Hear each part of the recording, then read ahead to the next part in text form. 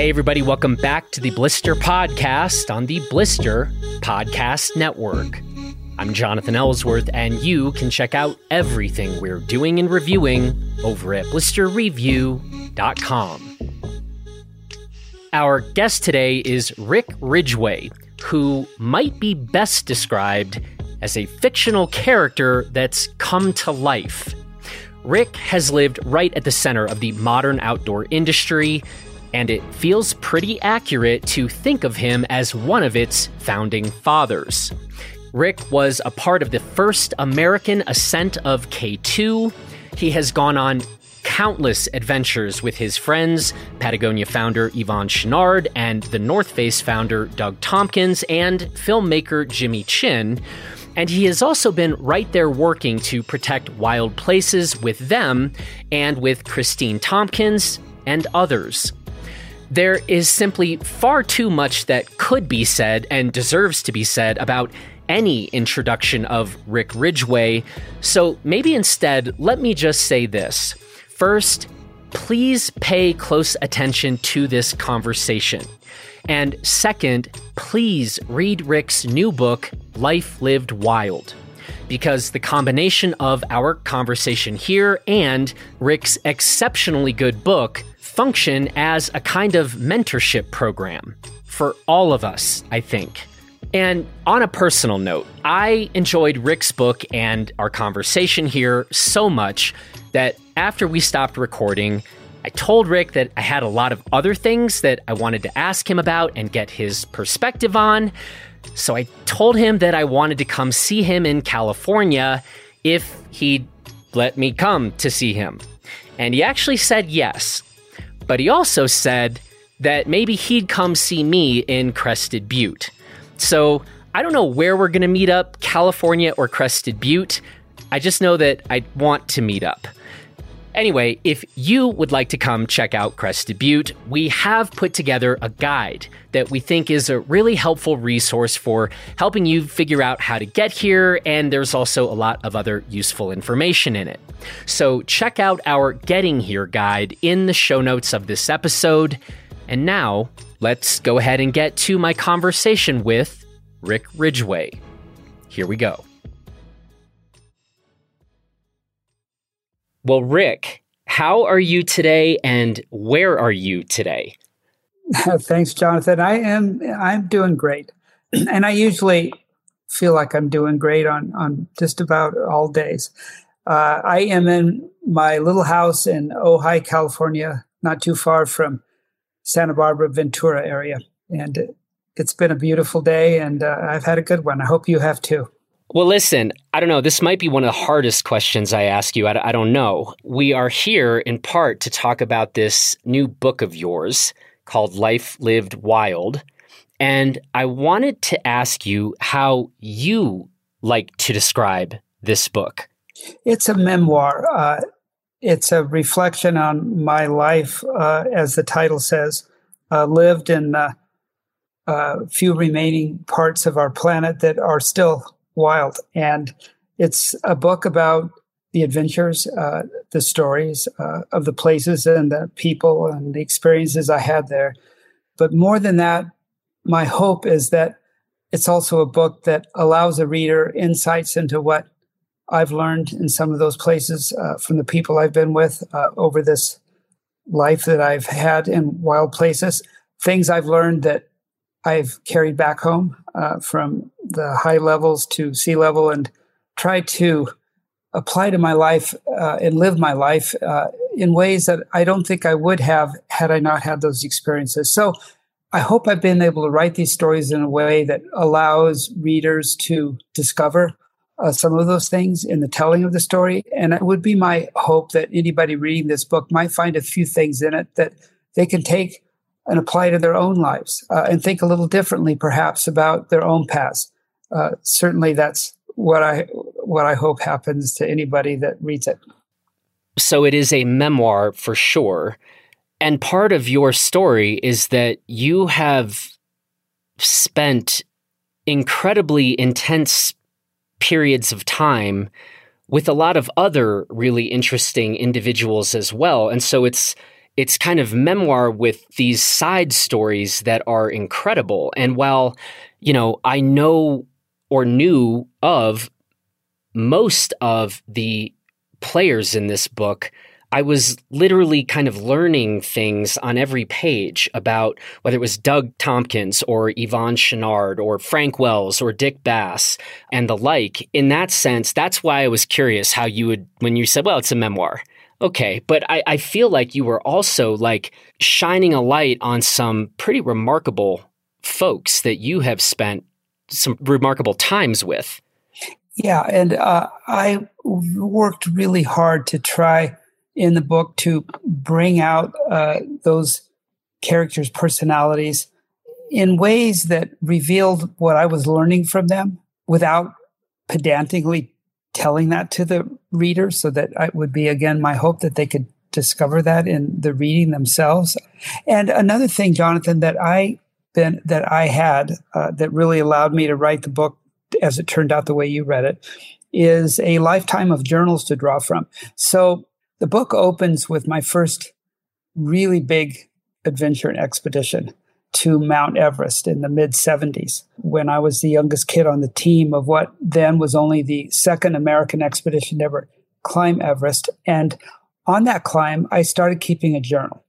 And when I got back, I had the opportunity to write a book about the expedition that was published. And I wouldn't have been able to write it with the intimacy I did had I not had that journal, and had I not had whatever caused it, but the insight to not just write and record the events that were happening, but really record the conversations and the dialogue between the people on the expedition that really did explain through dialogue and conversation the events that were going on. So I learned at an early age the value of a journal that also caught and captured conversations. So I started doing that when I was 25 years old, and I kept doing it my whole life. And in my bedroom right now, I've got an old bookcase that I inherited from my aunt that's been in the family for 4 generations. And in it it's full of journals. There's just rows of them. So when I decided to write a memoir, I took down those books and reread them, which was a terrific experience. I knew that at some point in my life, when I was older, as I was keeping all these journals, I would start going through them again. So I had the opportunity to do that. That was deeply fulfilling. And gosh, like all of us, there were so many things in those journals that I had completely forgotten, yet they were still, when I read them again, the memories came back and they refreshed those memories. So the information's in there, in my head, that is. But, like all of us listening to this know, you need a trigger, whatever it is, to sometimes pull things out. And the journals were that. But then I was able to use the journals to record, as it were, the conversations between the characters in the stories in a way that I think really adds, I hope, to the freshness of their telling and especially to the insights into those characters that I hope readers can have, just as I did in the experiences through what people were saying and talking about to each other. Let me just say, yes, it is effective. Quick side note, I don't know if we'll come back to this. I literally wrote in my notes while reading this book, there's a chapter called Men Against the Clouds. And on page 73 in my notes, I wrote, I did not enjoy reading about the avalanche on October 13th, 1980. I also wrote 5 pages later, well, actually what I wrote is, this chapter is super fucked up. This is not to say people should not read this. I think this is to underscore what you've just said about putting people back in the moment. I'm not even sure if I want to talk about that chapter. I just want people to read this. But and my next question that I was going to ask you was, how did you write this? So hearing you say it was, journals had been being written since you were 25, that actually makes a lot of sense, because I'm not sure how you could have written about these things to have them be as vivid and as fresh as they come off without the strategy that you have just told us about. My goodness. Well, Jonathan, here's something that, I haven't thought about this, I tell you, for decades. When Jonathan died in my arms, that's what happened in that story, Men Against the Clouds. One of my very best friends, when we got in that avalanche, I tried to keep him alive, but he died. And the other two guys I was with that were caught in that avalanche, Kim Schmitz and Yvonne Chouinard, were injured. And I needed help. They were, especially Kim, was in bad shape, and Jonathan had just died, and Yvonne was delirious, walking around. There was a cliff right next to where the avalanche had stopped. I didn't know if he was going to walk over it. He didn't even know where he was. I needed help. And there was some guys higher on the mountain, but I didn't know if they knew where we were or what had happened to us. But we weren't that far above our base camp. So I got Kim and Yvonne as stabilized as I could, and I started down climbing. And then when I got on the moraine, I just took off on a run to base camp. And I got into base camp out of breath, and there were 3 or 4 other climbers, including our doctor. And I told them what had happened. And they packed up the medical bags, and they got all the evacuation gear and left.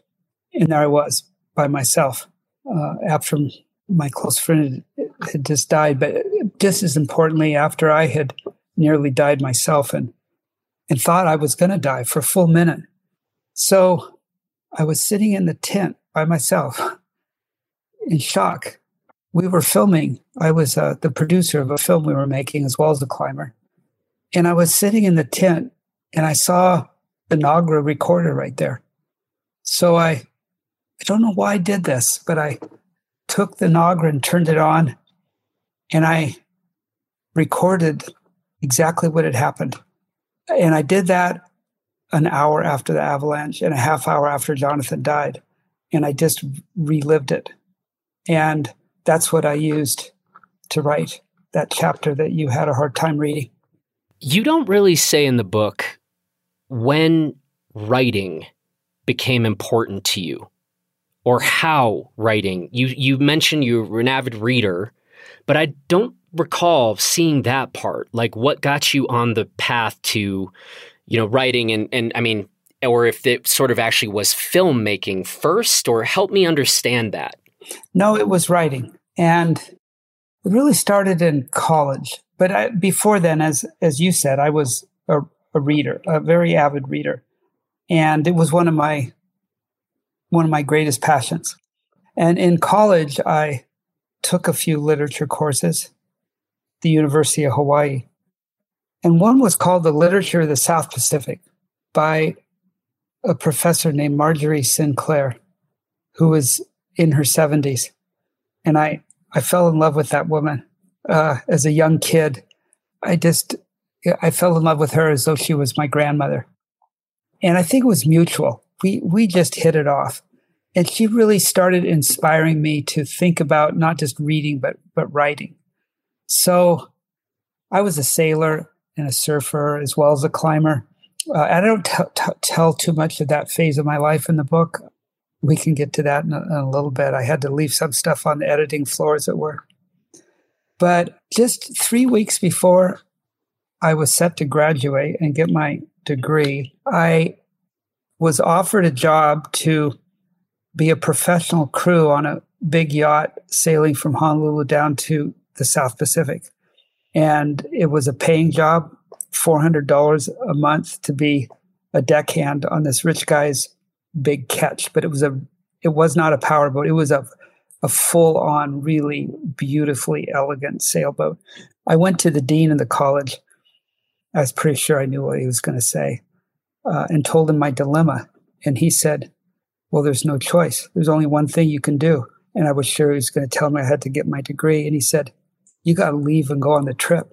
And I got to work with you to figure out how you can graduate. So what he did, he went to my professor. I had 3 classes to finish. And he went to Marjorie Sinclair, and she said, of course he's going. She said, I'll work with Rick to write some reports on his trip, and then he can take the final exam. If, I know he'll do well, and he'll graduate from my class. So that was the arrangement. And down in the Marquesas Islands, Marjorie gave me this stack of books to read, and one of them was Herman Melville's Typee, and it described him jumping ship on Nukuhiva Island and crossing the island and finding himself, surprisingly, in a valley full of cannibals. And I was captivated by that book as I read, and as I was sailing down there myself. So, months later, I end up in Nukuhiva. We're anchored in the bay, and I decided I'm going to retrace trek across the island, which I did. And I wrote a story about it, and I sent it to Mrs. Sinclair. And I learned later that she used it as the curricula in her class, as did professors after that, to actually teach the class. And I thought, wow, I've just written something of my own experiences that others have really found value in, to the extent that they're going to continue to find value in it with new students who come along. And I thought, I want to do more of this. Like, this is really cool. I had such a good time doing this, and here I've experienced in turn this deeply fulfilling reciprocity between writer and reader. I didn't know about that before. That's how I discovered it. And I was hooked. And she got me started. Yeah. I wrote this book originally, Jonathan, as a series of stories. When I got them all done, there was like 50 of them. And it was too big. It was going to be a doorstop, not a book. And I realized, with the help of a friend who was a really good editor, that I needed to rewrite it, deeply rewrite it, and to turn it into a memoir. So the story I just told you got left on the floor. But I just had an idea a few weeks ago, and I'm going to do this. So I'm working with a team now to build a new website for myself. I used to have one, but I left it go defunct, rickridgway.com. And when I get that done around, in about 2 weeks, then I think every few weeks, I don't know what the cadence is going to be, but, I'm going to regularly put the stories on the website that hit the deck, including the one I just told you. Hiking across Nukuhiva down into the valley of Typee, thinking about Herman Melville and the cannibals. This is great news, because mostly I was like, I think we already need a follow-up. And by the way, your editor, we're talking about Candace? Yes, Candace. We're talking about the woman you got thrown in prison? Yeah, that's Candace. Yeah, she helped me. I mean, this book wouldn't have turned out to be what it is if she hadn't really given me this insight and inspired me to turn a bunch of stories into a memoir. Yeah. Yeah. And I just, when we were, before we went on air here, Jonathan, you and I were chatting a little bit about an interview I had up in San Francisco, and I invited Candace to that interview to come and sit there with me. And then we went out to dinner together because I hadn't seen her in 50 years. 50 years. And she looked just the same. And she said, I look just the same. And she sounded just the same. And she brought her daughter. And I told her about my kids. And it was wonderful to see her again and start to catch up. So we're never going to let the years pass again without staying in frequent touch with each other. So if anybody read this book, is going to get to meet Candace. And again, in case you missed me saying this the first time, when you're like, oh, my editor really helped shape this book, it's like, are we not going to talk about the fact that you got her thrown in prison? Like, the fact that, that's a remarkable chapter in its own right. I mean, the book is just filled with remarkable chapters. But I'm like, man, the fact that Candace ever spoke to you again, let alone helped you so much in the shaping of this book. Rick, I think if you got me thrown in prison under those similar circumstances for that amount of time, I don't know if we're going to be that good going forward. Oh, John, Candace just saw it as an opportunity to have another unique experience. It was certainly that. It was certainly that. I did want to ask you, and this is a very selfish question I acknowledge up front, as a former philosophy professor who left academia, my ears kind of always perk up when I see somebody who, I don't know, hangs out a lot in the out of doors. But you mentioned that you actually thought that you might end up as a professor yourself, right? Perhaps in the field of cultural geography. And when I sort of left academia, I felt some guilt maybe for the first 2 or 3 or 4 years about that. And, I was like, oh, I'm not in the classroom teaching and we're doing some other things. But I just am always interested in that. And that felt like a road not taken at the time for you.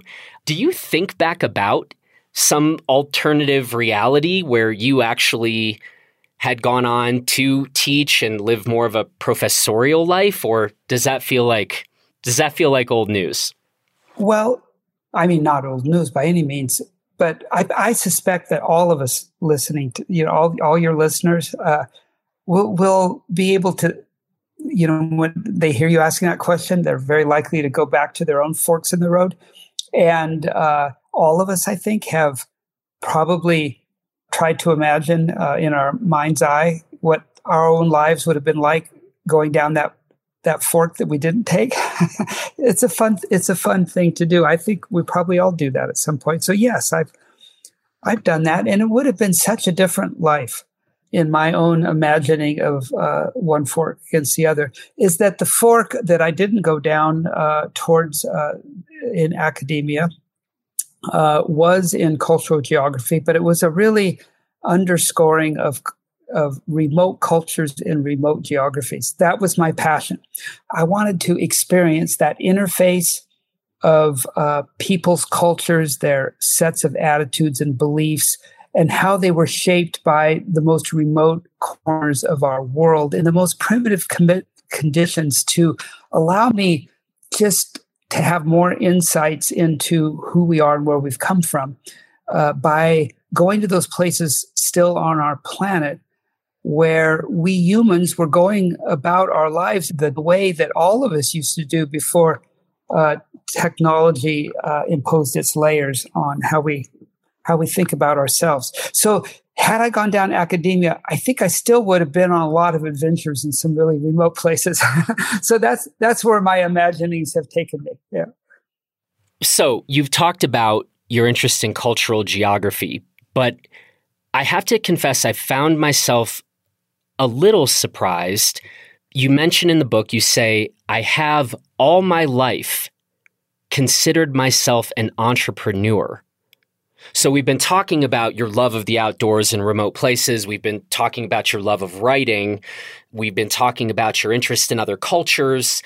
We're not even really talking about things like, I don't know, summiting K2.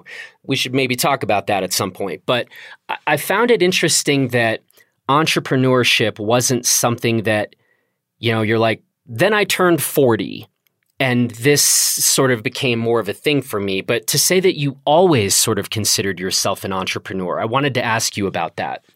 Well, I take the definition of the word perhaps more widely than it's sometimes defined within just the scopes of a business interpretation of the word. But I always thought of myself as somebody who loved to have an idea, often kind of a zany idea, that would require a number of pieces to be put together in kind of a unique configuration to pull off some goal. and that's one of my definitions of entrepreneurial mind. And so just, here's an example. There's one story in there about climbing that really remote rock spire in the Amazon called Aratidiope. And that had its genesis when I was decided I wanted to be a filmmaker, and I went to somebody who had been my mentor, who I'd met on the Everest expedition in 1976, who was a very established filmmaker. I went through a bunch of ideas I'd had in my file cabinet. In my file drawers, you'll recall, they were labeled ideas, good ideas, great ideas. I had 3 drawers.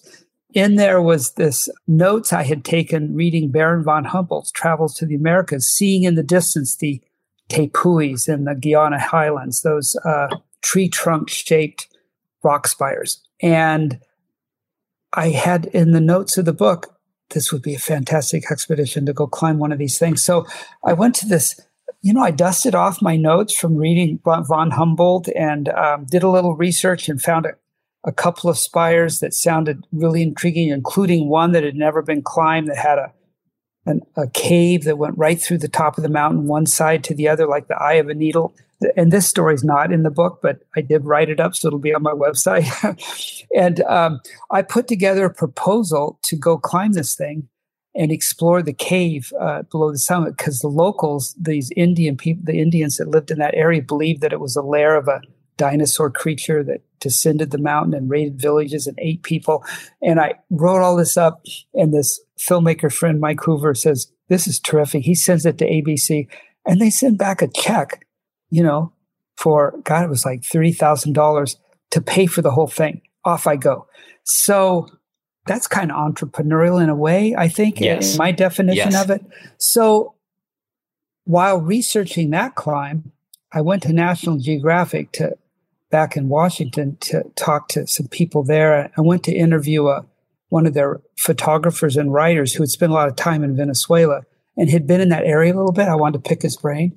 And he says, hey, look at this. So he shows me some photographs that he had taken on an overflight in the Orinoco drainage, and way in the distance, there's this tiny little needle on the horizon. It's a spire, and it's not a tepui. It's not like all the other formations. This is a spire that has to be made out of granite, because that's the only kind of rock that would be shaped like that. But there's no granite in the area. It's all quartzite. And I thought, whoa, I was just intrigued. And then I found a map from the 1930s. And sure enough, right where that little blip on the horizon was, it said on this old geological map, area of suspected granitic intrusion. So that's how it started. And then it became another adventure, and it is one that I tell in the book. But then I did in my life follow or, use my entrepreneurial instincts to start businesses. I had my own company that licensed reproduction rights to photography and film. I built that into a very successful small business, but I had 20 employees, and we did a few million in sales a year. And then I very successfully sold it for a lot of money to a bigger company. So I think I earned my bona fides as a entrepreneur in the traditional sense of the word as well. Yeah. As well as in the sense of an adventurer. the more fun sense. And then, I do, you'll recall, Jonathan, about getting back to the jail story. The reason I got thrown in jail was when I met those characters on another sailboat, that one of them had been to Colombia. This was in Panama, and he'd been to Colombia, and he knew these Indians that lived up in the highlands that worked in emerald mines, and they pocketed some of the emeralds. They'd swipe them. Anyway, they had a lot of emeralds, and they also had old single-shot .22 rifles that they used for subsistence hunting, and they didn't have any ammunition. So these two guys had met some guy local that worked in the rifle range, and they'd made this deal where this guy was going to order 22 shells, and then they had their sailboat. They were going to smuggle the shells to Colombia, hike them up into the highlands, trade them for emeralds, take the emeralds and sail the boat across the Pacific to Fiji, where there's this Hindi people. Half of Fiji are of Hindi descendants, South Asian descendants, and there's a whole little group of them who are gem merchants there in Suva, and they were going to trade the emeralds in, cash them in, and then buy an island and start a resort. So we ordered 50,000 rounds at 22 shells, and eventually we got caught, thrown in prison. But I do admit in telling that story that I hadn't really, at that point in my life, at 22 or 23 years old, developed the skills to effectively read a business plan. Because that business plan, if I had the skills to assess the risk, it wouldn't have been anything I should have decided to try to do. Yeah, business plan. Buy some ammo, end up in prison, figure it out from there. And then, we had to wait 3 weeks to get that much ammo. The guy said, well, just sail the boat around Panama for a little while. And we were anchored on the island resort. We saw these girls on the beach, and one of them was Candace. We invited them on the boat. And then everybody else goes to the canal zone to get supplies, and and the patrol boat comes up alongside of us, and Candace and me get arrested, just the two of us. So Candace, I mean, I've only known her for a few days. Yeah, my editor gets thrown in the women's prison while I get thrown in the men's prison. And as you know, reading the book, it was serious. My first night there, I saw a guy get beat to death by the guards, dead. Like, we had to call him back to haul his body out. So in the time I was there, I saw 5 people get killed, and it was serious. And it was serious for Candace, although she was perhaps not in an area, in a prison as violent as mine. Boy, she's such a strong one. And I tell this, she doesn't mind me telling this because I already got her permission to tell it, but she got called out for interrogation, as I did too. I wasn't tortured or beaten, but boy, it was the good cop, bad cop thing I had to endure, always with the threat of, not knowing if you were going to get beaten or tortured, because that happened. I saw it happen. But anyway, Candace got hauled out, and she was interrogated by Noriega. And at that time, Manuel Noriega wasn't the president, but he was in charge of the secret police. And he was really number 2 in the government. So he was, and he, in a lot of ways, he was the most powerful guy in the country. And he was just explicit with her. And he said, sex for freedom, I mean, that was it. And she was very explicit in her reply when she said, "You go fuck yourself." Yeah. And, kind of to his credit, he just sent her back to prison, and that was it. Eventually we got out when the owner of the boat turned himself in and made a deal with the Panamanian officials for our release and eventually his own, by giving the Panamanians and especially Noriega his boat. They took it. That was the trade. It was an 82-foot Alden schooner, one of the most gorgeous boats I'd ever seen. Basically, in case anybody's listening to this wondering if the entire book is kind of like this, the answer is yes.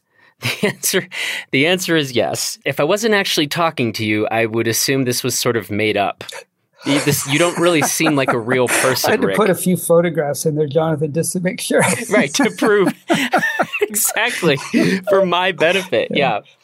We're talking about entrepreneurship, and you've given us you've fleshed out this picture, including when your entrepreneurial endeavors, landed you in prisons.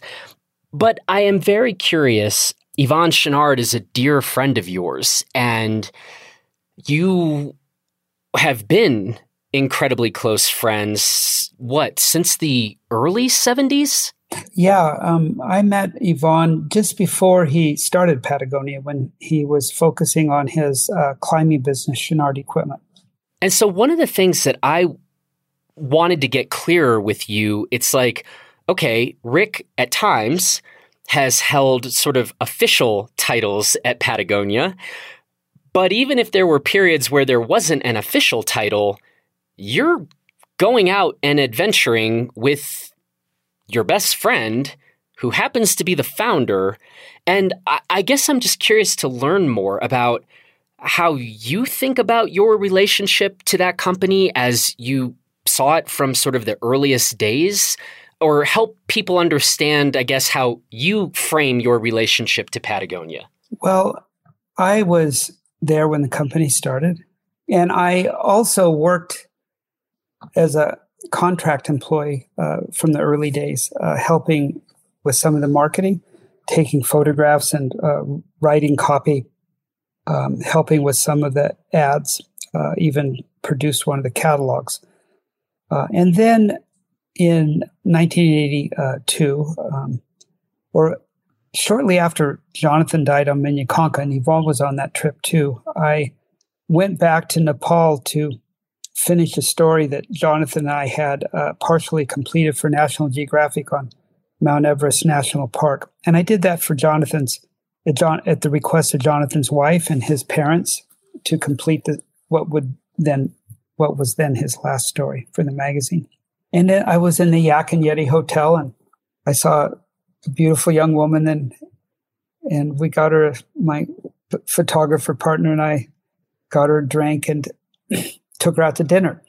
And she looked me up afterwards and we hit it off, and eventually Jennifer and I married.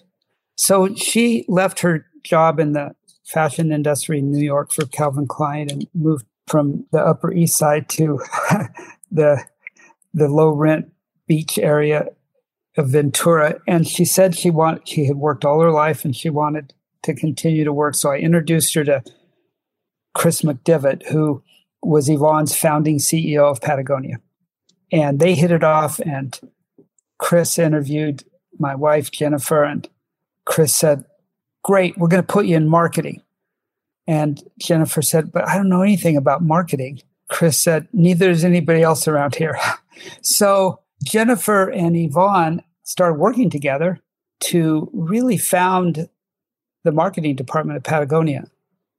And one of the problems they had to solve was this catalog that I had made before I met Jennifer, that Yvonne had hired me to do. And it was terrible. It used the company's employees for models, and they were all stilted, and every photograph looked posed, and it looked contrived, because it was contrived.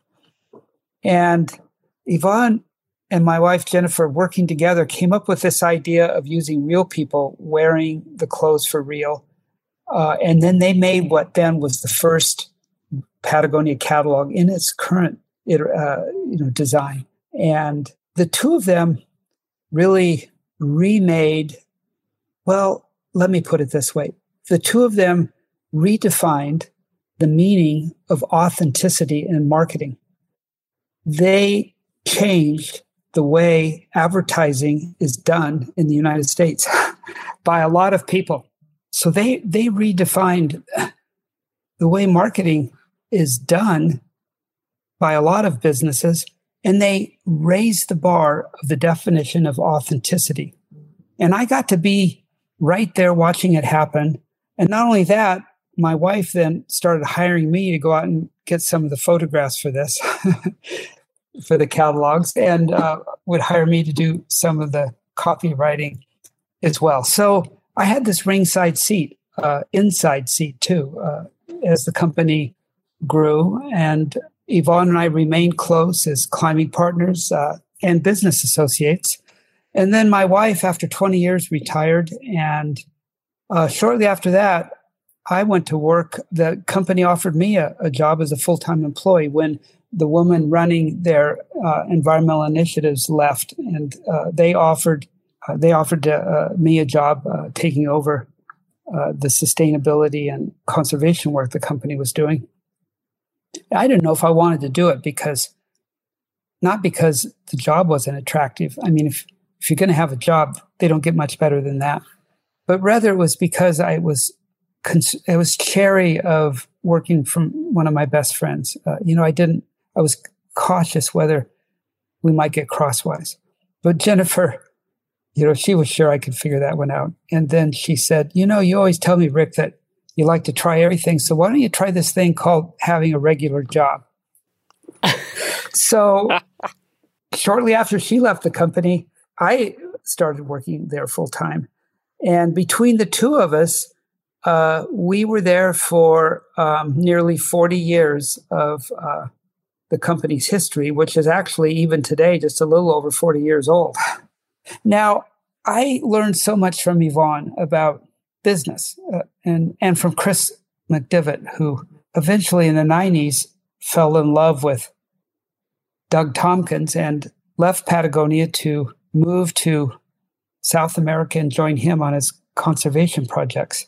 And she remains one of my closest friends. She is the only person other than my wife who was in the delivery room at the births of all three of our children. So I think anybody listening to this will get the idea. So I learned a lot about running business from her.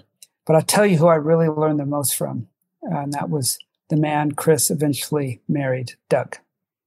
And Doug Tompkins founded the North Face, and then in the 60s sold that to invest in his wife's women's wear company, then called Plain Jane, that they rebranded and called Esprit.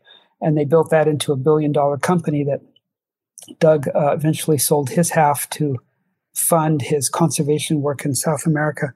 But Doug was a genius marketer and a designer. I've never been very good at designing, and I've never been really that infatuated with the products, the stuff. But I've been smitten by the challenges of marketing, and perhaps that's because it links so closely to my passion for storytelling. And I really learned so much from Doug about that part of business. I suppose I'm best known as the guy who came up with the idea for Patagonia's famous ad, "Don't Buy This Jacket," which is used in the curricula of most business schools in the United States today, and even internationally.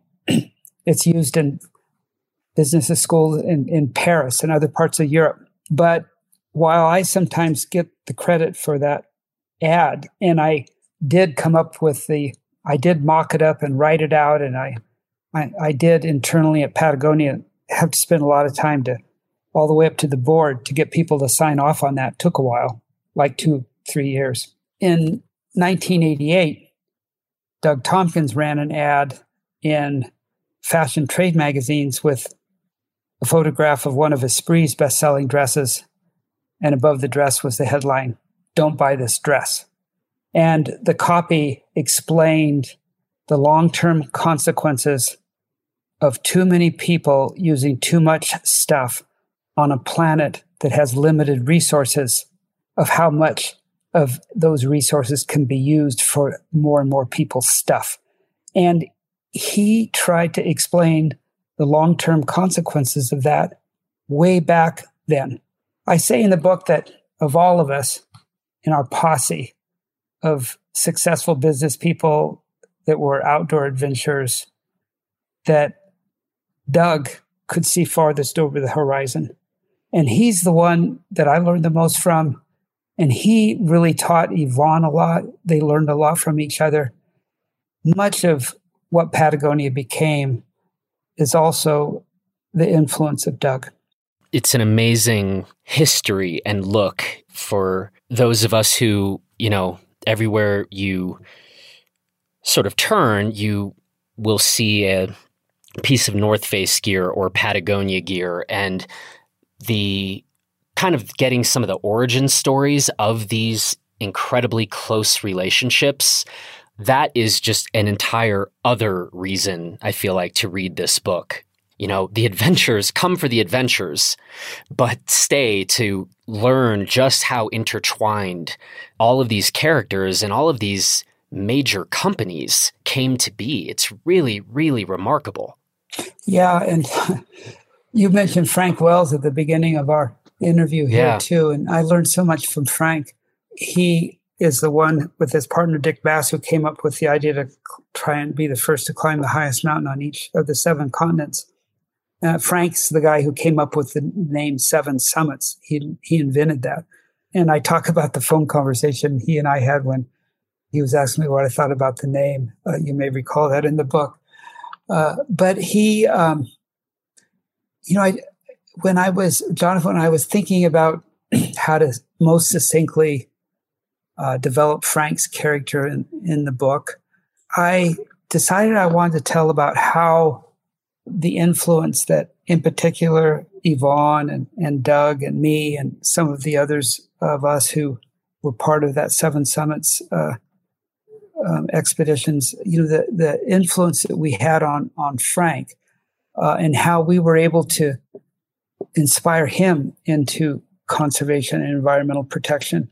And then coming out of that, how Frank started his own nonprofit called Environment Now that developed this framework for climate change solutions that was then adopted by the Schwarzenegger administration and directly framed the passage of a bill in the California legislature called Assembly Bill, California's Cap and Trade Bill. And that has become a model for other provinces and states and governments to follow. And it was fascinating for me to think this through.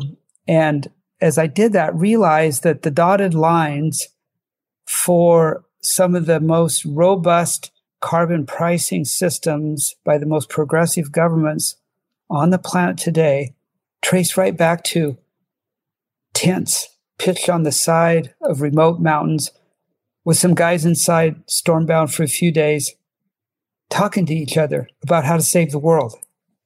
That's pretty cool. Yeah, that's amazing. There is a quote in the book that you mention, and I wanted to ask you how you would answer these questions today. 3 questions here. Your name or your person? Which is dearer? Your person, But read the rest of it. So it goes, your name or your person? Which is dearer? Your person or your goods? Which is worth more? Gain or loss? Which is the greater bane? Yeah, Jonathan was a Buddhist. Jonathan, the climber who died in my arms on the side of that remote mountain in Tibet in 1980. And he was a journalist as well. And he was also a Buddhist who had been to the Himalayas many times and had studied Buddhism deeply and had spent time in several monasteries in the Himalayas. And his teacher, Goenka, had taught him that. That was a quote from his Buddhist teacher that Jonathan had written in one of his journals that I had borrowed from his parents after he died and read them. And it summarized what I'd learned from Jonathan in just 3 phrases. And especially that last one, gain or loss, which is the greater bane, because that's the real lesson. And I hope it's one that is reflected in the book. I hope maybe, Jonathan, you picked up on this in reading it, because if you think about that and think it through, if you consider both gain and loss a bane, well, what's left? Well, it's what Thoreau called contact. It's what he meant when he advocated that all of us spend time in nature, in wildness, that we all spend time close to the earth, that we all spend time connected closely to the people that we care most about. And so it's contact and it's connection and it's living deeply and thoroughly in the moment. That's what that means. It means the importance of engagement with everything going on around us without the distraction of gain or loss. So maybe of the things I've tried to explain in this book that I've, as I said, taken from my expeditions and trips and the people that I've learned from and brought home to try to guide my own life, that I also try to include in my book, that the reader might discover the same things. That might be the most important one. Do you think about legacy? I think legacy gets a little bit of a bad rap because it sounds egotistical and it can so easily be.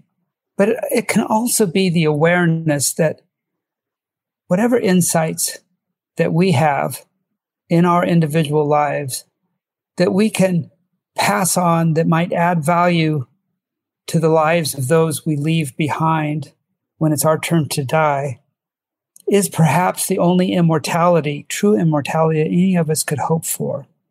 And if that kind of immortality becomes an individual's legacy such that it aids and lifts and helps those who follow after that individual dies, then I'll take that.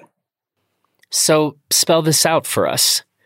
A close listener of this conversation might already be able to kind of answer the question, I think, but how would you think about currently or frame what you might wish your own legacy to be? I think it is to live your life connected to nature, connected to the people that you're closest to, that you love the most, your closest friends in a way that gives to them instead of takes from them. And that what you give to them is an awareness of how important it is to pay attention to everything that goes on around you, because everything is always changing and everything is always connected. Final question. What's the best question I haven't asked you? You know, I was in New York last week, and I got to meet this Sherpa Nimsa who just climbed all the 8,000-meter peaks in 7 months. And I had dinner with him at Jimmy Chin's house. And then Jimmy took me over the next day to see a film on his Nimsa's climbs. It's going to come out on Netflix in a few weeks. But there was, not surprisingly, one of the people that was the thread through it that they interviewed was Reinhold Messner, of course. And Reinhold, was asked to respond to the critics who, claim that were criticizing him for, using oxygen or doing it as a stunt or, just the usual sort of criticisms that anybody would get doing something that. And in the film, Reinhold says, most people fail to realize that as soon as they're born, they're starting to die. And he said, most people don't understand the absurdity of life. And with that understanding, they don't appreciate the need to fill the space with passion and commitment and joy. So that so succinctly represents my own view, and it represents the way I've tried to live my life. Well, Rick, I think that is part of the reason why I was so looking forward to this conversation. And one of the things I like most about my job is I get to have conversations with people and just get to say directly to them, thank you. This life you've lived, the books you've written, this latest book you've written, these really are gifts on so many levels to those of us who like to do some of the things we all like to do, in the out of doors. It's a real honor to get to connect with you and talk about some of this.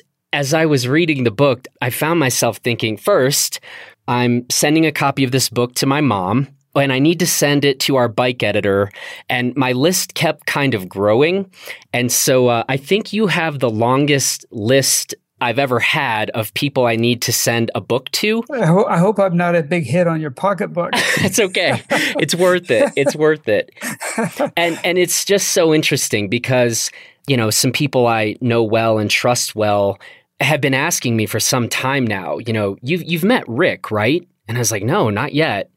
Finally, the answer, I can say yes. Not only that, but the book really is a gift. The life you've lived truly has been wild. And I can't wait for more people to read this thing, learn more about you, learn more about the major players in your own life, and surely get to sort of use this book as a catalyst to think about their own lives as well. So on many fronts, thank you. Oh, on many fronts, thank you, Jonathan. I really appreciated our conversation. Well, Rick, a pleasure. Take good care, and I hope we get to connect again down the line. The pleasure's been mine, Jonathan. Thank you. Well, that's it for this edition of the Blister Podcast. I want to say thanks to Rick for the conversation, and I want to encourage all of you to read Rick's book, Life Lived Wild. I also want to say thanks to Taylor Ahern for producing this episode, and from all of us here in Gunnison and Crested Butte, Colorado, please take good care of yourself and everybody else, and we will talk to you again later this week.